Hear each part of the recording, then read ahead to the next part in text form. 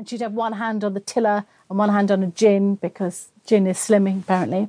And she would just tell these wonderful ghost stories. So when I wanted to write about an archaeologist as well, Norfolk is absolutely rich in archaeology. It's been occupied for a very, very long time. They found some of the earliest modern footprints in Haysborough in Norfolk. So the actual inspiration for setting them in Norwich came when I was walking across Titchwell Marsh. I don't know if you know Titchwell, a beautiful area of North Norfolk, with my husband, Andy, who's an archaeologist.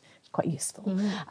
So we were walking across the marshland, and Andy happened to mention that prehistoric people had thought that marshland sacred, because it's neither land nor sea, but something in between. They thought of it as a kind of bridge to the afterlife, neither land nor sea, neither life nor death, a liminal zone. And that's why you find bodies buried there. That's why you find bog bodies and treasure and sometimes weapons to mark that boundary. And it sounds a bit corny, but in that second, the whole idea for the first book, The Crossing Places, came to me, really. It's quite a beautiful notion that it's somewhere in between. Isn't it? Yes. I mean, I've seen that written before by you, other quotes that people have said, and I just thought, no wonder you got such a great idea. It's just such an interesting idea, isn't it? That sort of liminal zone, that sort of in-between place. And I think that might be why we're so fascinated by places that are between land or sea. And it's fascinating as well about places that are now land that have been sea and vice versa. So anywhere with chalk was once under the sea. So yeah. Have you ever been on an archaeological dig with your husband? I have, not with him though. No, I think he'd just be too irritated by my general laziness and inability to concentrate without having a cappuccino. But yes, I have, and it's just fascinating because archaeologists are so precise. You know, there are certain rules about your section of the trench, and it's all very, very, very interesting. Yes. What was the most exciting thing you found?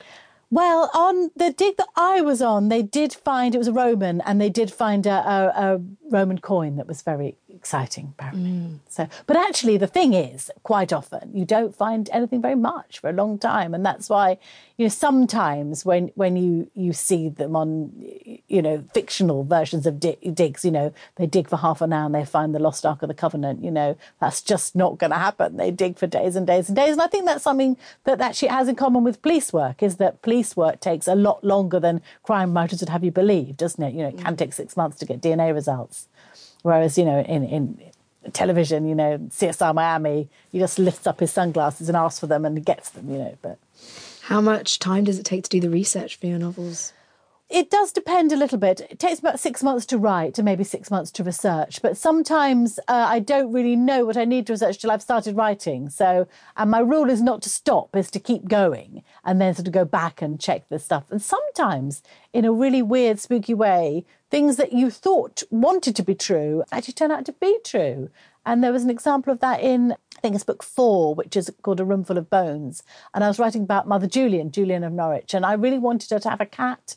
And then when I got to see the stained glass window in Norwich Cathedral, it does show Mother Julian with a tabby cat, just how I'd imagined it. So, you know, sometimes that felt very spooky. You were working in publishing for a number of years. Did that help you with your writing? Did you get an insight into maybe what is a good book or not so good, or where you should be aiming? And did it help you with getting published? Do you know, working publishing, which I loved, completely put me off writing, you know.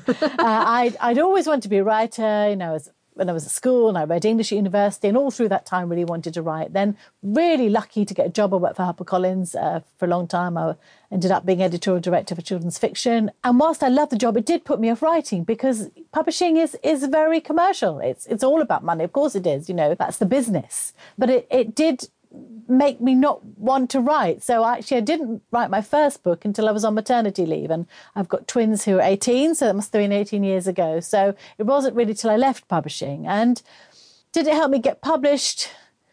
Possibly, in that I did know the names of agents to write to, but really beyond that, I don't think so, really. And I think almost, as I say, almost did put me off, because I felt I kind of knew a little too much about what went on behind the scenes, and I think probably it's better not to think about it, really. But I have lovely publishers now. Yeah, I mean, obviously we're all very grateful that you did. You did write your books, and you're still writing your books. You mentioned that you've got your fictional university in your series, and you are now working at a university, or you were? Well, I work for, I teach on a...